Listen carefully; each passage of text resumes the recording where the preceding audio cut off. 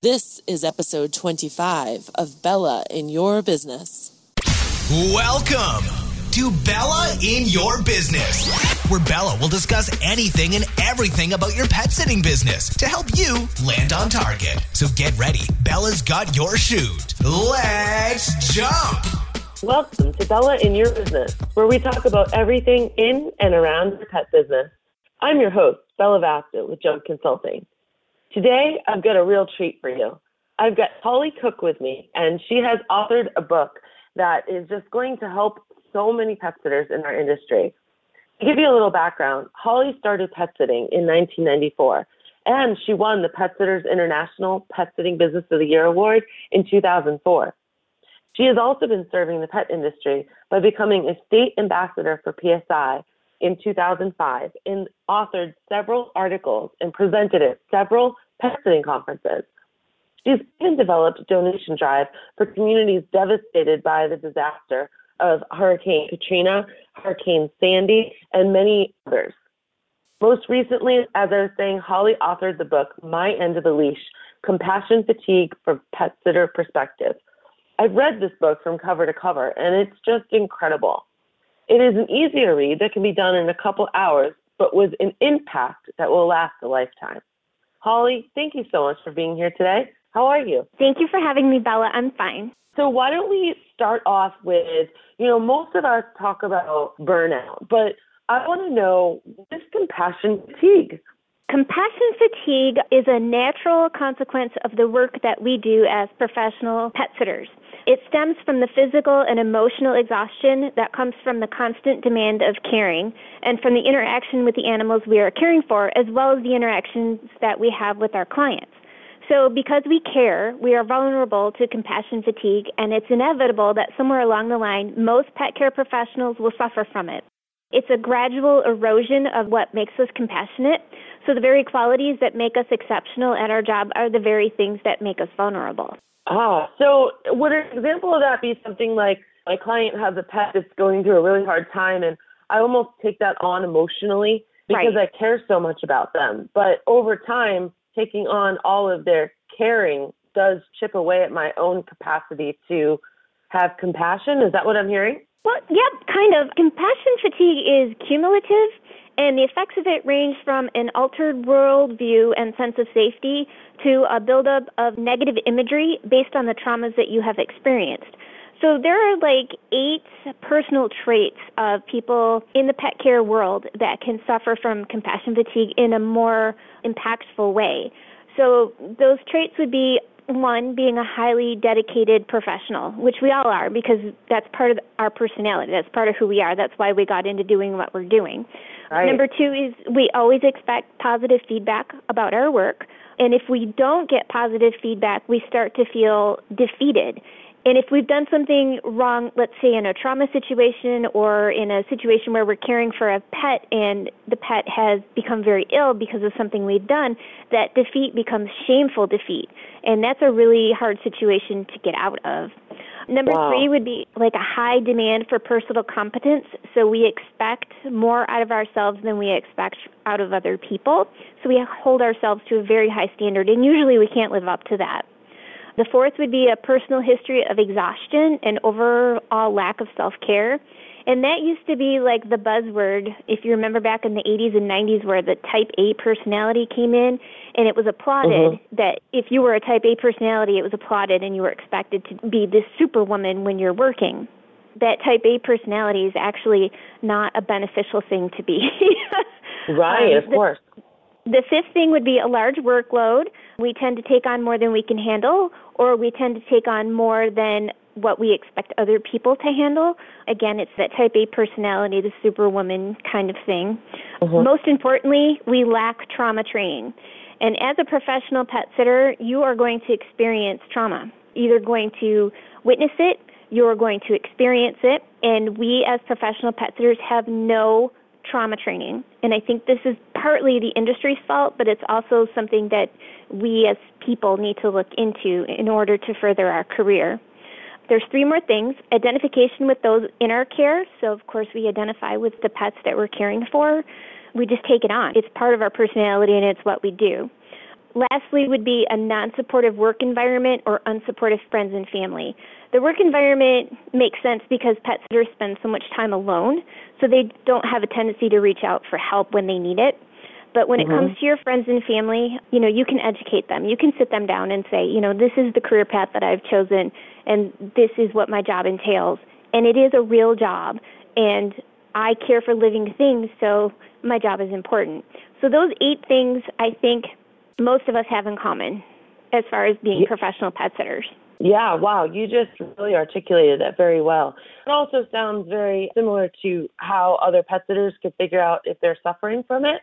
Those things that you described, right? If anyone kind of heard what you were saying and perked an ear, I would welcome them to take a deeper look and maybe even take the quiz that you have on your website. I'm totally throwing that in there now, but your website, hollyccook.com, is fantastic. You have a quiz right here that anyone can go to that website right now and take the quiz. If something that Holly just said perked your ears, go to her website, take that quiz, and start getting some answers and seeing if it's actually classified as compassion fatigue or is it burnout. So tell us what burnout is, because that is definitely the widely used term, because I don't think a lot of people know that there's compassion fatigue and what the differences are. So can you break that down for our listeners? Sure. Burnout is different than compassion fatigue, whereas burnout stems from the environment in which you work. So it derives its depth of frustration from your low job satisfaction. So it's like you don't like your job very much, but you continue to go to work.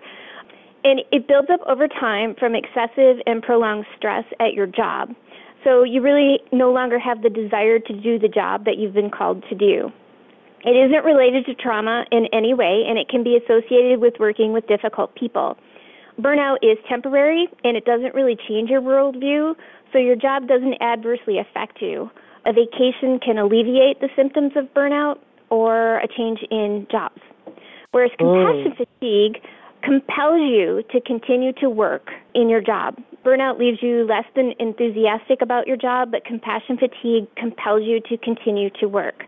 A person suffering compassion fatigue will find themselves working harder and demanding perfection from themselves, but in actuality, they're accomplishing less and falling further and further behind.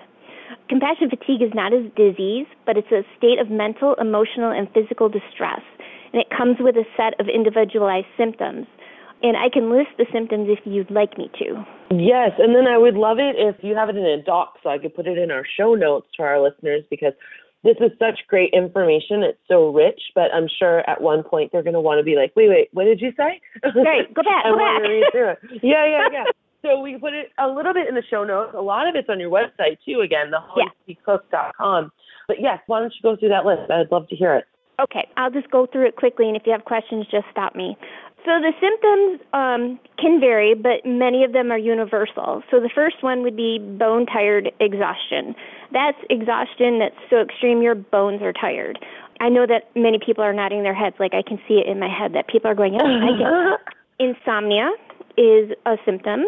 Persistent physical ailments like stomach aches and headaches that you really don't have an explanation for, but you're getting them and you're suffering from them. A big one is apprehension, just feeling like you're on guard all the time. An over-exaggerated startle reflex, and this one's kind of cute. I have a funny story about this one. When I was suffering from compassion fatigue, my startle reflex was very over-exaggerated, and my husband came up behind me one day and tried to poke me in the ribs, just kind of playfully poked me in the ribs, and I turned around and I swung at him with my fist and almost broke his nose. So those are the kinds of things I'm talking about. I mean, it was just an over-exaggerated reflex to what was happening, because normally it would be just, he pokes me in the ribs and I turn around, but no, I almost broke his nose. So continuing on, anxiety is a symptom, depression, abnormal anger. So it all could be misdirected anger as well. It's just anger that's not normal for you. Let's say that you're pet sitting for a dog that peed on the rug, and all of a sudden you find yourself angry at the dog, whereas normally you wouldn't be because these things happen. So that's a red flag right there. Yeah. Rumination or obsessive thoughts about an incident. Let's say that you've just experienced a trauma and you keep going over and over the details in your mind. What could I have done differently? That's a red flag. Clumsiness, not feeling centered or feeling like your brain's just not attached to your body. That's a red flag. Nightmares and flashbacks, that's a huge red flag when the nightmares and the flashbacks start.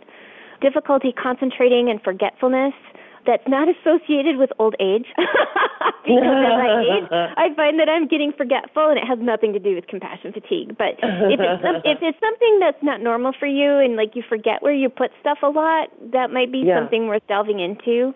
Yeah. If you tend to isolate yourself from other people, that's bad. Inability to make a decision. So, like for me, it was I couldn't figure out what to make for dinner, and that was very difficult to decide what to make for dinner. Intrusive imagery is a huge red flag.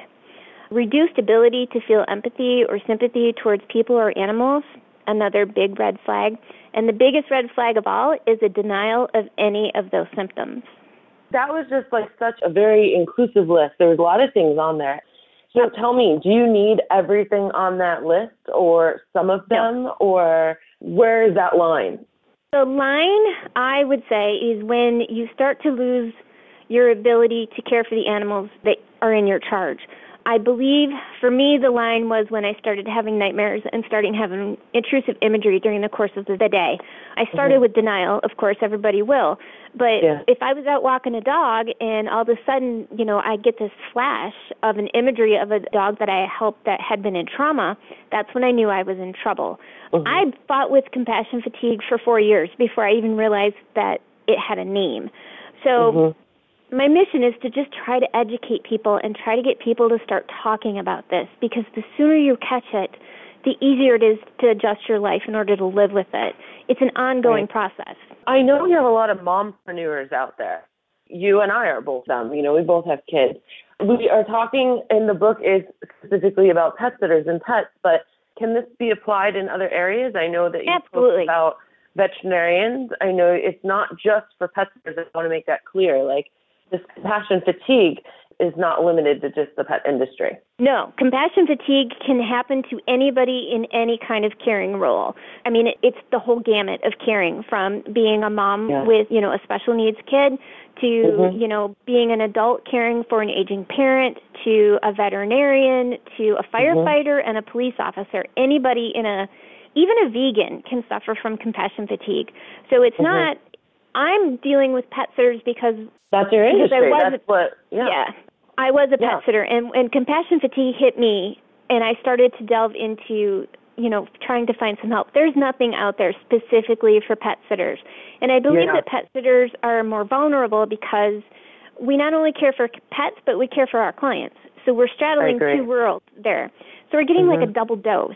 And when I started to do the research, there just wasn't anything out there that was specific for pet sitters. So that's kind of what compelled me to write the book. It was part of the process of healing, but it was also, to get the information out there to help educate my fellow pet sitters. It's so great. And I know that you've already been contacted from different people, that have said, yes, thank you for writing this, because maybe they did know something was wrong, but none of their thoughts or fears were validated, because like you said, when you go out there, there's nothing to talk specifically about this industry. But on the same hand, I want our listeners to know that it's not just our industry as well, because, I have so many people that are in my groups that I coach, that I talk to, all different kinds of things up and down, and not just, but caring for their parents or their firefighter husband or, all kinds of situations. So, I just love what you're doing. And that's why I begged you to do this podcast with me.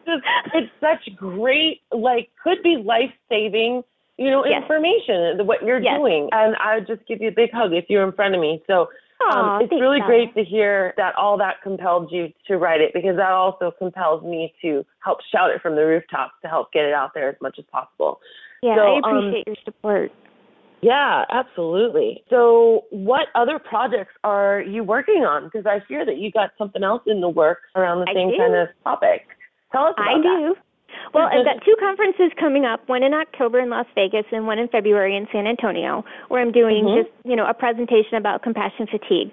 But the big news is that I am writing a workbook specifically for pet sitters about compassion fatigue.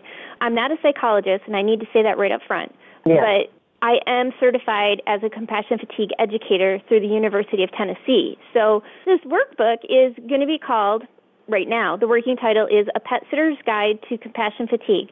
And this workbook is going to be something that is going to be educational for pet sitters, but it's also going to be something that they can do at their own pace, because pet sitters are busy, busy people. And I know they have a business to run, and I know that they have dogs to walk and clients to tend to. So it's going to be a self-paced workbook that they can delve into, write their thoughts and feelings about, take a break from if they need to. But it's going to be simple enough that they'll be able to figure out if they are suffering from compassion fatigue and what they can do to help themselves heal. I love that. That is such a great thing. And I'm thinking, in my marketing mind, of course, I'm thinking you start up your own private Facebook group. You kind of have a little bit of a book club, but not really, you know, because you have to do it at your own pace there. But just other like-minded people going through it. Oh, wow, that's so cool, Holly. That is so cool. So I want everyone to know that this book, My End of the Leash, Compassion Fatigue from a Pet Sitter's Perspective, truly is from a pet sitter's perspective. I really wasn't sure what I was getting when I knew you said it was available on Amazon. I was one of the first ones to go get it, read it. I think you were actually the first person to buy it. Yeah, I think you were. Because I know how important it is to get those reviews going on Amazon so that you do come up in the rankings. So you guys, if you go to Amazon now and search for My End of the Leash, Compassion Fatigue from a Pet Sitter's Perspective, or Holly Cook, I'm sure it'll come up. Just make sure you leave her a review. I'm going to stress that for you. And you can do it on Kindle too. But the thing is that, Holly, like I said, I wasn't sure what I was getting into when I did order this. You know, I didn't know if it was going to be some, no offense, but boring, over my head, psychological, scientific book that I get in college, you know? Right, very clinical. Enough, yes, it was very relatable because it basically told your whole life story. I feel like I know you. And it started from when you were a kid and all the way up until present day and, you know, through getting married and having your child. But the main force and the thing that drove it were your experiences of trauma and good and bad stuff, you know, with pets and as your life grew with pets and how it just kind of kept piling on and piling on and piling on. And it was awesome because you were so authentic and transparent. And that's a very brave thing for you to do, you know. Not everyone will just, okay, here's all my cards, you know. Yeah. And by doing that, I think you've really opened the door for many people to feel comfortable to also do that themselves or to at least seek help and go to your website and take that quiz. What do you guys think I want you to do? Take her quiz on her website, okay? Yeah. So, Holly, before we close, is there anything else that you want to add or that I've missed? We could get your book on Amazon, right now? The book is available on Amazon. The workbook is a work in progress right now. That probably won't be available until springtime. But on the website, there are several other workbooks that I do recommend. However, they are clinical, like you said, and my mission is to make my workbook friendly for the pet sitter and relatable. And I think that's what's so important. And even if there's someone out there who has an inkling that they're suffering, take the quiz or peruse my website or join our Facebook page and ask questions and talk about it. That's the most important thing, is to keep the discussion going and have people talk about it. There's a stigma about having compassion fatigue, and there shouldn't be. It's a natural consequence of what we do. It happens. And the most important thing is to talk about it, because we don't want to lose a life to compassion fatigue if we can talk about it. Yes, and you have definitely started talking about it, and you make it more accessible if you do want to get more into the clinical. But what you did is you chipped away the top of that ice, you got people talking about it, interested in it, and even people that aren't affected will now actually be equipped with the information to help people that might come across their life that, you know, do need these resources. Right. So for me and all the other pet sitters in the industry, thank you. Thank you, Bella. I appreciate that. Of course. All right, everyone. So this has been another episode of Bella in Your Business. Please go ahead and subscribe to us on iTunes or Stitcher. You can also find us on Facebook.com/Bella in Your Business. Have a great day and keep on jumping. Thanks for jumping with Bella in Your Business. For more information, free articles, free coaching sessions, and more, go to jumpconsulting.net. And remember, Bella's got your shoot.